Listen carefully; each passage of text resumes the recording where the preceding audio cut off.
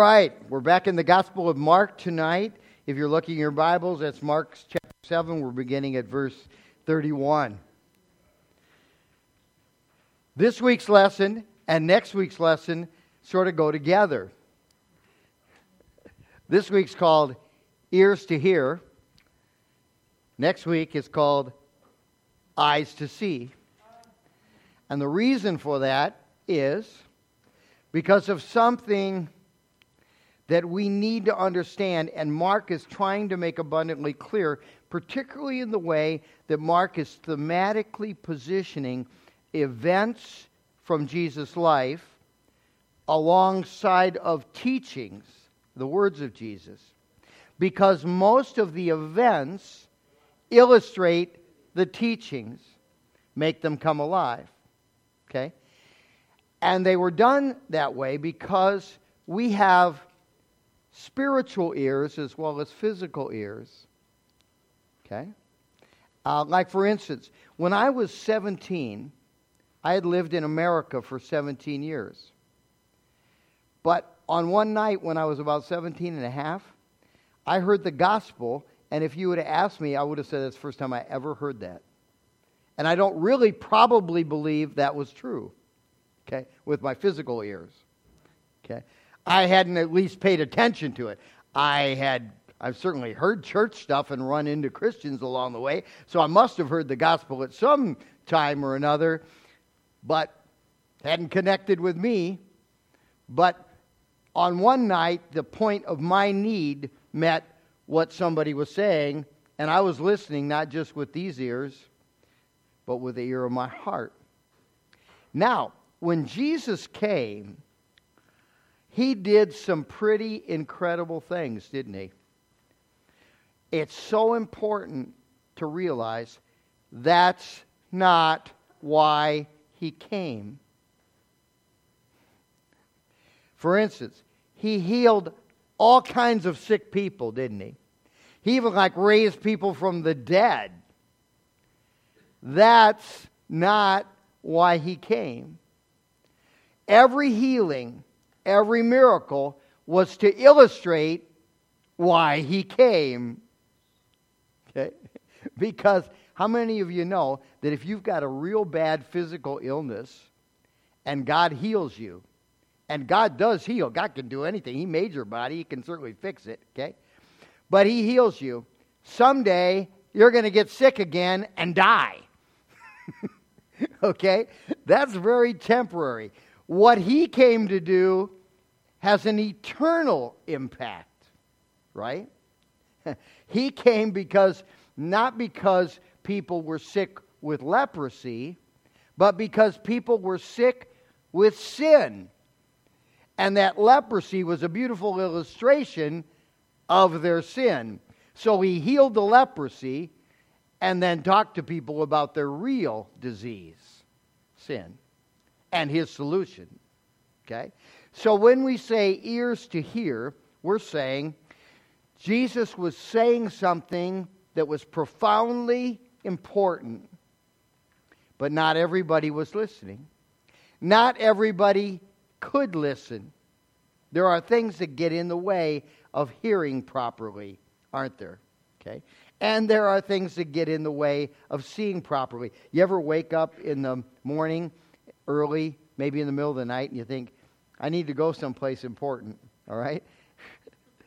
And you think, my glasses are over there and I can put those on, but all I have to do is walk from here to there. How hard can that be without my glasses on? Okay? So you go, I can do that. Then you take 2 steps and, you don't turn the lights on. Your foot's run into something, right? And it hurts like heck. And now you're awake, right? Wouldn't it have been a lot easier to just put your glasses on? But we think we can operate with limited vision physically. Not true. Okay? You can't operate spiritually with limited spiritual vision, and yet a lot of the people in Jesus' day were that way. So Jesus is going to do a healing that starts out this section, and the healing, I think, was placed right here because it beautifully illustrates what Jesus is really trying to say. Let's start with a definition. Jesus came to deliver sinners from bondage to sin. That's why he came. Sin and the awful consequences that accompanied it. Everything else Jesus did, every miracle, every healing, every deliverance, every sign and wonder was performed for the purpose of validating that he was the Messiah. In the Old Testament prophets, they had promised again and again, over and over, as many ways as it could be said, a deliverer is coming. And in some cases they would say, you'll recognize him when he gets here. And they would attach some miraculous signs. But then often they would also say things like, and when he comes, the lame will walk, and the blind will see, and the deaf will hear. But the whole point of that was so they would recognize him when he got here. He would do things no one else could do. And when he did, you would know that the Messiah, the Savior, the Deliverer had come to address your sin problem and need. Verse 31, spiritual deafness. Some husbands have been accused of having selective hearing, right? Okay. Spiritually, that's oftentimes the case with people. Then Jesus left the vicinity of Tyre and went through Sidon down to the Sea of Galilee and into the region of the Decapolis. Those of you who have taken level 1 discipleship class, you know. Picture the Sea of Galilee. On the one side, Capernaum, inland, Nazareth, places like that, where Jesus had a base of ministry. On the other side, across the Sea of Galilee or across a little further south, across the Jordan River, were cities and bases for Roman military installations. The Decapolis, anybody know what Decapolis means? 10 cities. Yeah, like the decathlon is 10 athletic events. Decapolis means 10 cities in Latin. It was 10 cities that Rome had based there, and they were largely inhabited by Gentiles. That's where Jesus went. There some people brought to him a man who was deaf and hardly could talk. They begged Jesus to place his hand on him. He took him aside, away from the crowd. Jesus put his fingers into the man's ears. Then he spit and touched the man's tongue. Yeah. Are you grossed out yet? Okay. Now, this was, of course, because when you're deaf, Jesus can't heal you unless he sticks his finger in your ear. You believe that? I hope you don't believe that. No. This is because he's trying to make a point. These fingers aren't ordinary fingers. These are the fingers, says Jesus. These are the fingers of the Son of God. Okay. Healing comes through this body. More and greater healing on the deepest level, the spiritual level, shall also come. When people speak the truth, it's because I am the truth. Touches his tongue. He looked up to heaven with a deep sigh and said, Ephata, which means be opened. At this, the man's ears were opened, and his tongue was loosened, and he began to speak plainly. Now again, this of course is a miracle. Have you ever heard someone who was deaf for a long time and then got maybe implants, or they were able to somehow have their hearing restored? Okay, did they speak plainly? No, they didn't speak plainly because they'd never heard themselves speak before. They didn't even know what talk sounded like. Okay, they had to learn how to control their voice and that. And so that itself was a miracle, for sure. Commanded them not to tell anyone, But the more he did, the more they kept talking about it. I'm thinking, in this particular case, Jesus does this a lot, and it almost never works. Says, don't tell anybody, right? In this case, I think he did this healing largely for his disciples. Okay? Because they had heard what he had to say. Most of the time, did they get it? No. They had a spiritual hearing problem, didn't they? Okay. And so I think the reason for taking him aside was so that the disciples would observe it up close and personal, what he was doing. People were overwhelmed with amazement. He has done everything well. That simply means he can do it all. I mean, he can do things that have never been done. He even makes the deaf hear and the mute speak. Why did Jesus choose to heal this man at this time? It's something that when you study the Gospels, you need to be clear about. Jesus walked by all kinds of deaf people, likely, and didn't heal them. I'm always amazed by the story. In Acts chapter 3, Peter and John are going to the temple for time of prayer, right? And they go walking into the temple, and right there at the gate is a lame man who used to get placed there by his family every day so he could beg alms. Okay? And the man asked for alms, right? And Peter says to him, "Silver and gold have we none, but what we have we give to you. In the name of Jesus Christ of Nazareth, rise and walk." And the man not only rose and walked, he started dancing, okay? So that it grew a great crowd, and it was another preaching opportunity. The point is, the text says very clearly, the family laid this man every day at the temple gate. How many times do you think Jesus had walked right by him? Okay, because he was going to be used as a point to show that he was going to do through his apostles what he had done himself, right? And to do that, that had to happen after he was gone. So time and time again, when Jesus went to the temple, he walked right by this man begging alms. Did nothing for him. Timing is everything, isn't it? Okay? And this was the time. This was the moment for this man. Why did Mark decide to include it at this point in his narrative? Good question. Jesus had been preaching the gospel of the kingdom and affirming his message with miraculous signs, yet most of his listeners, including his disciples, sought only physical healing and demonic deliverance as a result. They weren't really hearing what he was trying to say.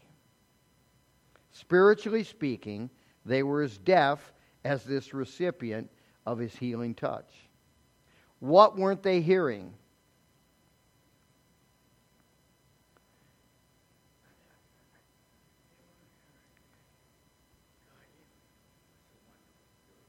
Yeah, that it was God doing it.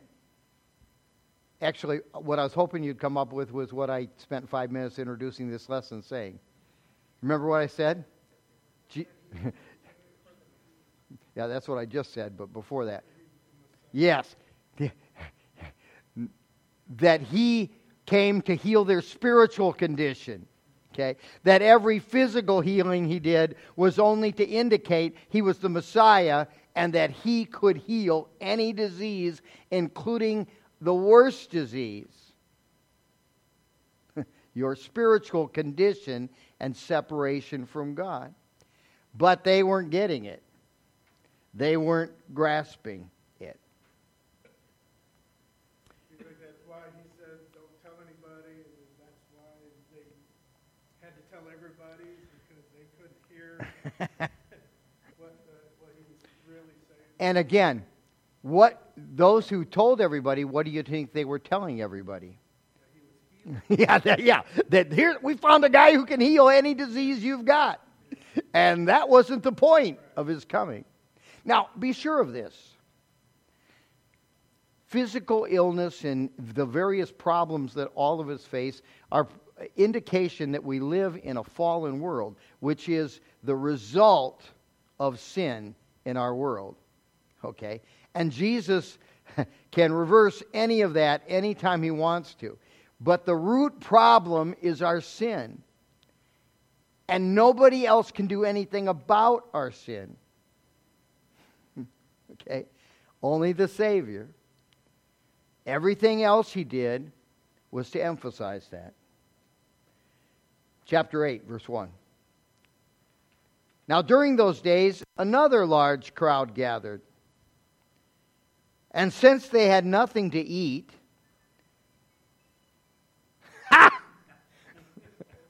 Who has that over there? That's your. Why do you have the Old Spice?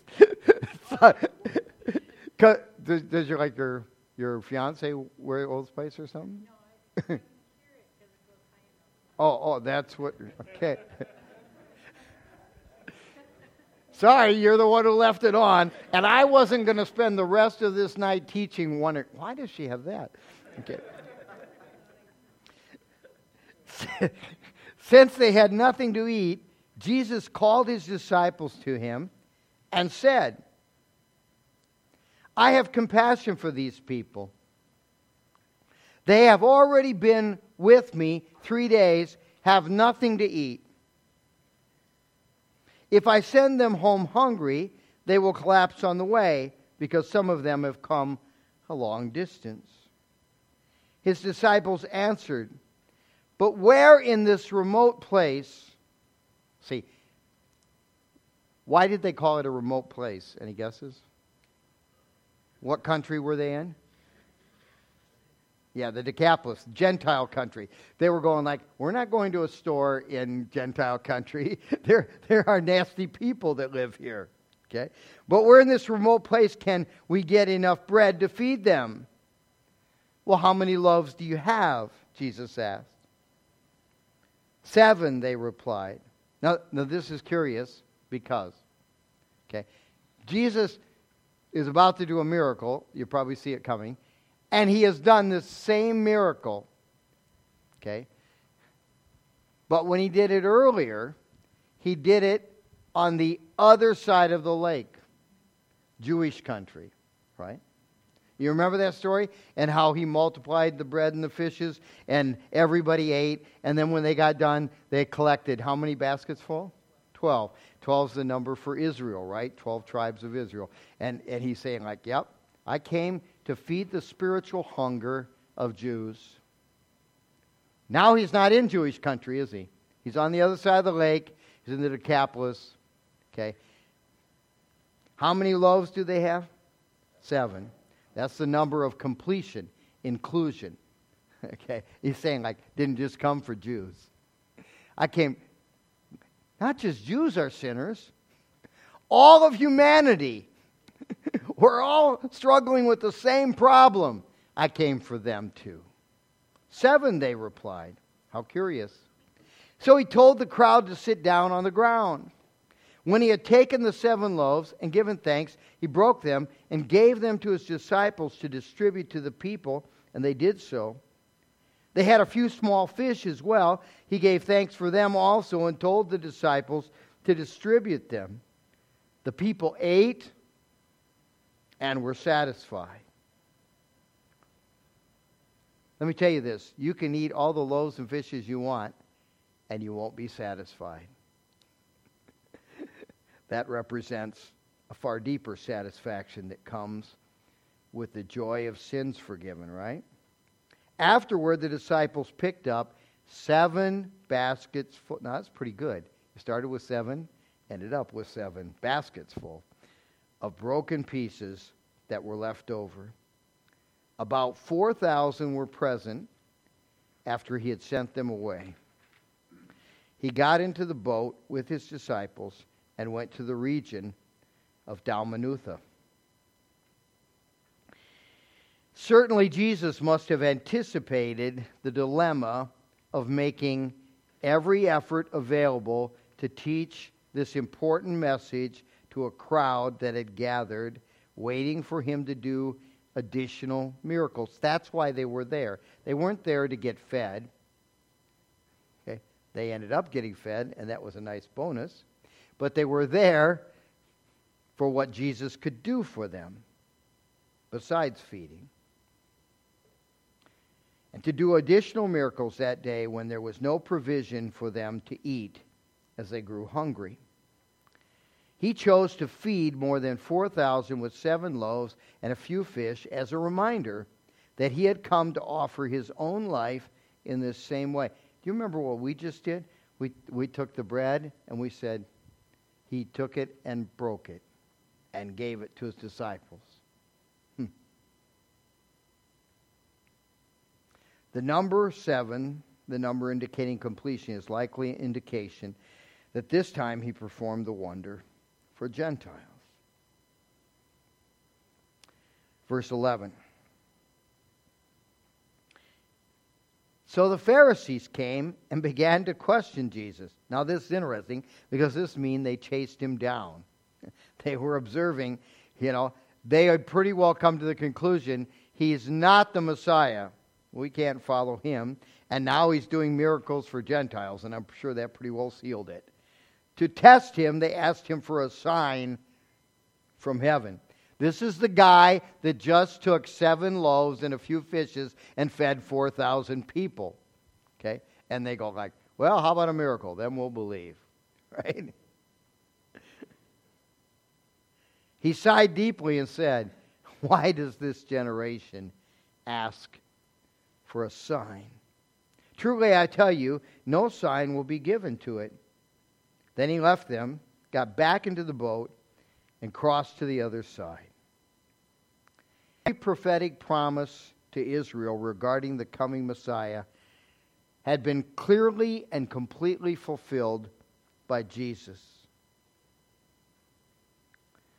Yet the Pharisees were unwilling to accept that Jesus, who had violated many of their traditional teachings, could possibly be the one.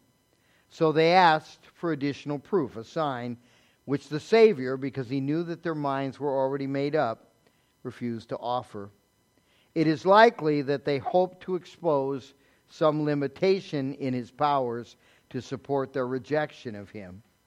But Jesus was finished with their religious game playing. Verse 14.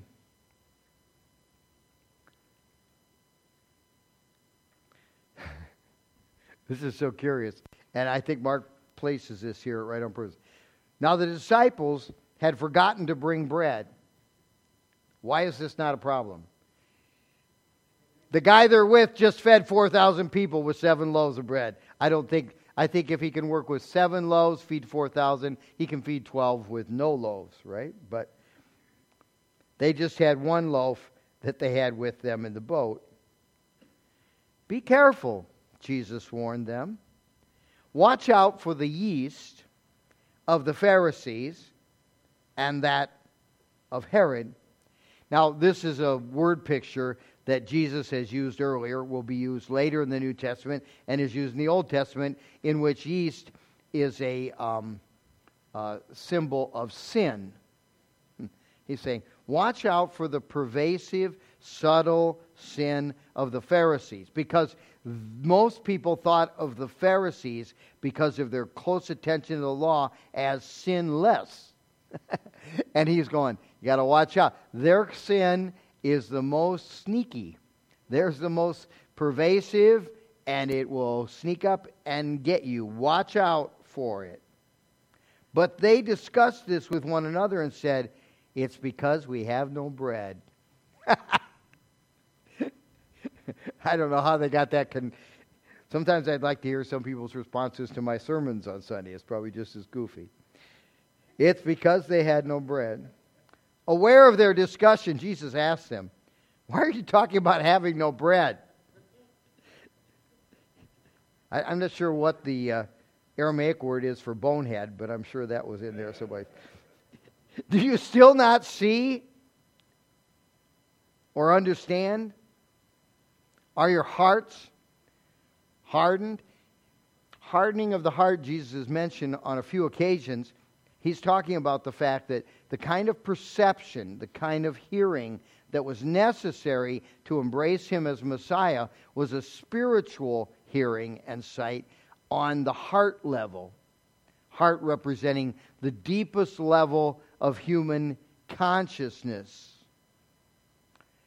When you harden your heart, it's like, have you ever been this?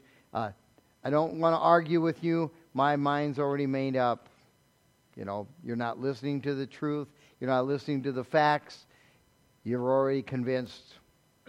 And that's what a hardened heart is. Their hearts were hardened.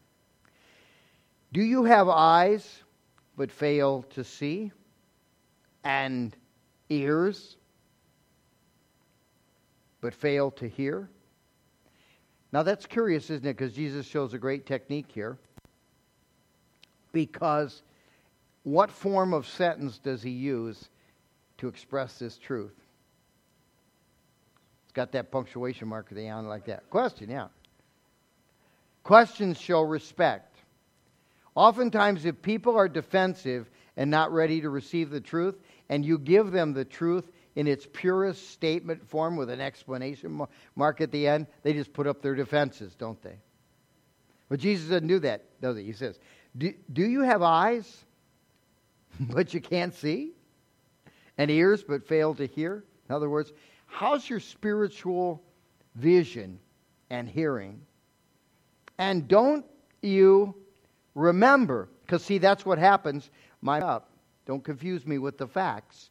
That's where that comes from, because you've decided something and it makes you feel secure, and then when something comes in that's the truth that contradicts it, you just close it out. You forget. Some things are unforgettable.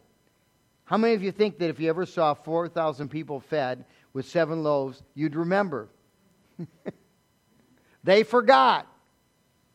They're worried about Jesus getting on our case because we only have 1 loaf of bread. Don't you remember? When I broke the 5 loaves for the 5,000, that was the earlier miracle among Jews, remember? How many basketfuls of pieces did you pick up? 12, they replied. And when I broke the 7 loaves for the 4,000, how many baskets of pieces did you pick up? They answered 7. How many of you are having flashbacks to math class? Okay. If I had 2 of these and 3, right? Okay. Yeah. And the teacher, who's trying to be as gentle and with you as they can, is trying to like move you through the process, right? And Jesus is going, okay, see if you can compute this on a spiritual level. Who do you suppose could feed 5,000 or 4,000 with just a few loaves and fishes? Now think about this. Is there anybody you know that could do that? Could Walmart do that? Don't think so. Okay. Then what does that mean? He said to them, do you still not understand? No one had seen or experienced more than the 12 had. And yet, too often, they missed the point. When he warned about the yeast, the pervasive sin of the Pharisees, they had rejected him because of his failure to live up to their standards, even though they had seen the facts. And of Herod, one who was too busy cooperating with the Romans to be interested in a true kingdom of God, they were confused and thought he was talking about their failure to bring actual bread with them. Ears to hear. Questions about tonight's text? Or comments are all right too. Yes, Roberta. I knew you'd have a good question. I could read it in your eyes. I said I knew you'd have a good question. I could read it in your eyes. Well, and yes, in this translation of the Bible, it says 8:4, where you had it translated into Wilderness is the older term. It also was used in the King James. And the reason why most modern English verses don't use wilderness is because when we think of wilderness, we usually think of a forest. Okay? The wilderness that was in mind, and first of all, there are no forests in Palestine, but it was all, it meant out in the remote area is sand and rock. Right, but still, remember, in the beginning of this, Jesus, after he was baptized, went into the wilderness with Satan. Right, and that's all it was. And then the Jewish people wandered around in the wilderness for Right. 40 years. Right. Different wilderness, but yeah, same. Yeah, right. Same idea, sand and rock. But maybe there's still learning something every time they go to the wilderness. Well, yeah, except for, the thing is that, like, you're right, that's the whole purpose. God wouldn't let you go through the wilderness unless he was trying to teach you something. But they had to, a whole generation died in the wilderness with the Jews because they never did get it. And then they had to try with the next generation. So unfortunately, and the same thing was the case with the religious leaders in Israel at the time of Jesus. A few of them, in the end, did come to faith. But the far and abundant majority, I mean, they continually harassed and persecuted the early church after Christ's death. So they still were in rejection of Jesus after he was dead. They were convinced that killing him would get him out of their hair, and it just got worse. So yeah, you're right. So wilderness, when you see wilderness, and the thing is, really the term there that's translated wilderness just means a place where there are no resources. It's not a city, it's not a town, it's the area between towns where there's no store to stop, no gas station, that's the meaning of wilderness. So that's why, and that's where all the places were there were empty places where you could gather a crowd and talk to them and do things like Jesus did. So that's why they were in the wilderness. Yes, Natalie. Good question. Mm-hmm. First of all, being stubborn is not a bad thing. Being stupidly stubborn, that's a bad thing. Okay, but the stupid part was the part that was getting them in trouble, because the Jews had a perception of what Messiah would be like when he arrived. Okay, and a lot of it was based upon folklore, not what the Old Testament prophets had said. Okay, and traditions from what the teachers of the law had come to believe. All right, and so the problem was, definitely for the religious leaders, but even for the disciples on that level, was to embrace Jesus as he was. Because while he fulfilled every one of the prophecies regarding him, he had contradicted terribly many of what the Pharisees had been teaching about. When the Messiah shows up, well, he'll certainly be a Pharisee because we're the most spiritual, and he'll be the most spiritual of all.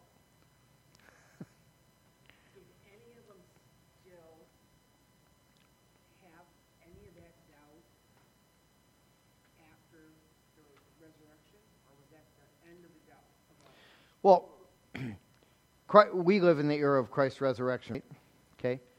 Is all your doubt gone? So you're not going to answer that question? All right, yeah. No, as an example, no, I think to be human is to have doubt, okay? But the truth is, God has left us with no reason for doubt. We're back to being, what was that word you used? Stubbornly stupid. When we do that. I mean, I'm going like, God has brought me through 101 hair-raising situations, and I have some little problem come up tomorrow, and I want to freak out. Okay? How dumb can you be? If he took care of me back there, isn't he going to take care of me now? Has he brought me this far that he's going to just let go of me? That doesn't make any sense, does it? Yes, Josh. Hey, you got a ride tonight. I was glad to see that. Who'd you get a ride from? Jane, why did I even ask? Jane will give anybody a ride. Now, I don't want to go out of text, but I mean, maybe you could explain to people. Am I seeing a paradigm here? A paradigm? As in a pattern?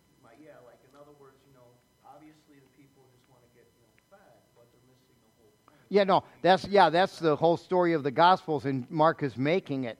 But the only one, even, okay, when Jesus is arrested, okay, the disciples still don't get it.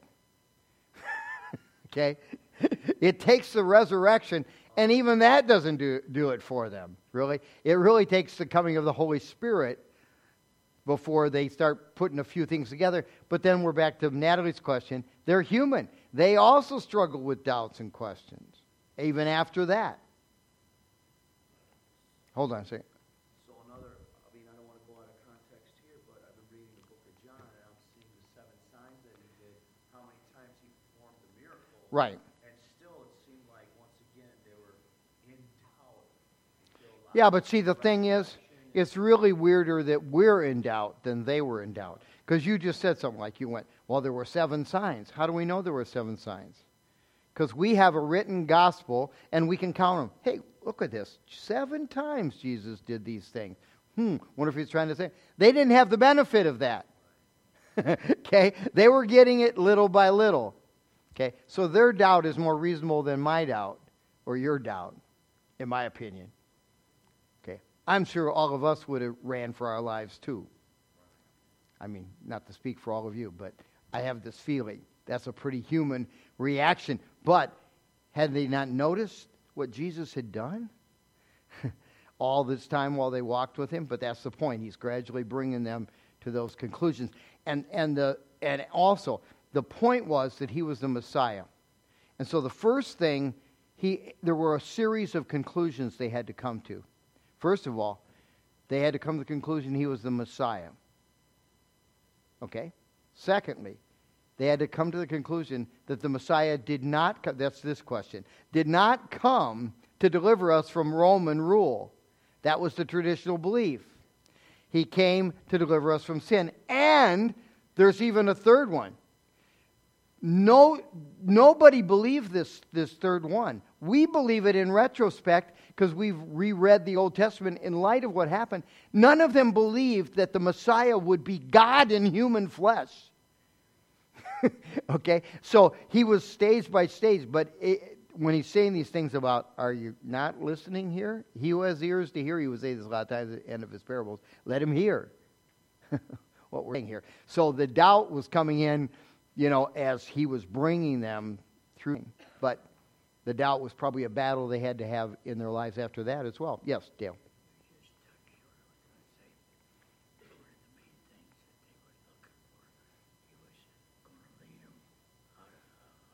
Right.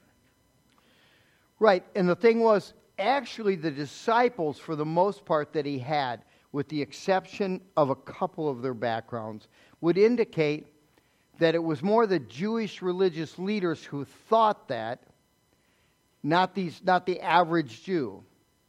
The average Jew really thought the Messiah would come and make life way more comfortable for them. Okay, take care of their problems. Yes, stand up for them if the Romans bullied them, but basically just made life, like lowered the taxes or something. That's what they were looking for. Okay? They didn't realize their real problem was their separation from God because of their sin, and that's what he came to take care of. Then the other stuff falls into place, and eventually we go to heaven where I'm pretty sure no taxes.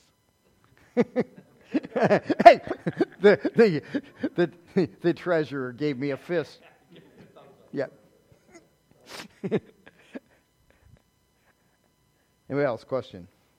Yes, Dave. I hear the questions about the doubters of the people at Jesus' time, Mhm. doubters today, but it's really all the way back to the beginning of mankind, that there was doubt and we couldn't hear. All the way from Right. Adam and Eve, we couldn't hear. And I was Even thinking though they were about speaking Moses and directly. the Pharaoh, where he kept bringing all these plagues and all these things, Yeah. and Pharaoh didn't get it either. Well, here's the thing is that two problems that look similar, but they're not exactly the same thing. And we use the words interchangeably, but the Bible does not use them interchangeably. They're both terrible problems, but they're different problems. Unbelief and doubt, those are not the same thing. Unbelief is a choice. Unbelief is, the Pharisees say, we'll believe in you if you just show us another sign. That's unbelief, because they're just looking for him to trip up at some point so they can decide not to. Their minds are made up. Okay? Doubt is, oh no, we think he's on our case because we didn't bring enough bread. They're not connecting the dots. And we do that. Our thinking gets in the way of what we spiritually, in our spiritual hearing, know is true. God's going to take care of me. God's always been there for me. He's taken care of my sin problem. He's given me grace till now. There's no end to His grace. All these things I spiritually know, but my brain gets in the way sometime. Okay, you know? And that's what I meant by stubbornly stupid. Yes, Kirk. My whole life I knew there was a God, but I never felt it in my heart. Hmm. And once I started to feel God, not just think of Him, I don't know. That's when I felt blessed. Sure. Felt great and all that. Forgive me if I'm going down a wrong route, but I think I'm not, and I'll say this for everybody's benefit. That's because when you're an alcoholic, okay, you have one answer to every problem. Okay? Right? Okay? And every time you use as a way of dealing with your problem, you get further away from facing the problem. Right? And so it's like, that's where it's like not so much doubt as it is just like sticking your head in the sand. You know, because the problem is, if you remember like when you first start sobering up, then it's like all that stuff's like right in your face again. And that's the problem. So that would be my conclusion is, you got sober, all of a sudden you realize God loves you. God has a plan for your life. God is for you to just open up your spiritual ears to hear what He's saying. Now all of a sudden He's saying good things to you, isn't He? He's not saying, Kirk, you're a loser. That's what you feared He was saying. Yeah. But now that you're listening, you're going like, Kirk, I love you. I got great plans for your life. Man, can I use you. I'm so proud of you. That's what God's saying, right? Aren't you glad you started listening to Him? Can't do that while you're doing this. Just a thought. And anybody want to say amen to that? Amen. All right. Good enough. All right, we're out of time tonight. God bless you. Have a great... next week's lesson is the second half, Eyes to See, from 8:22 to 9:13. Have a good night, everybody. Bless you.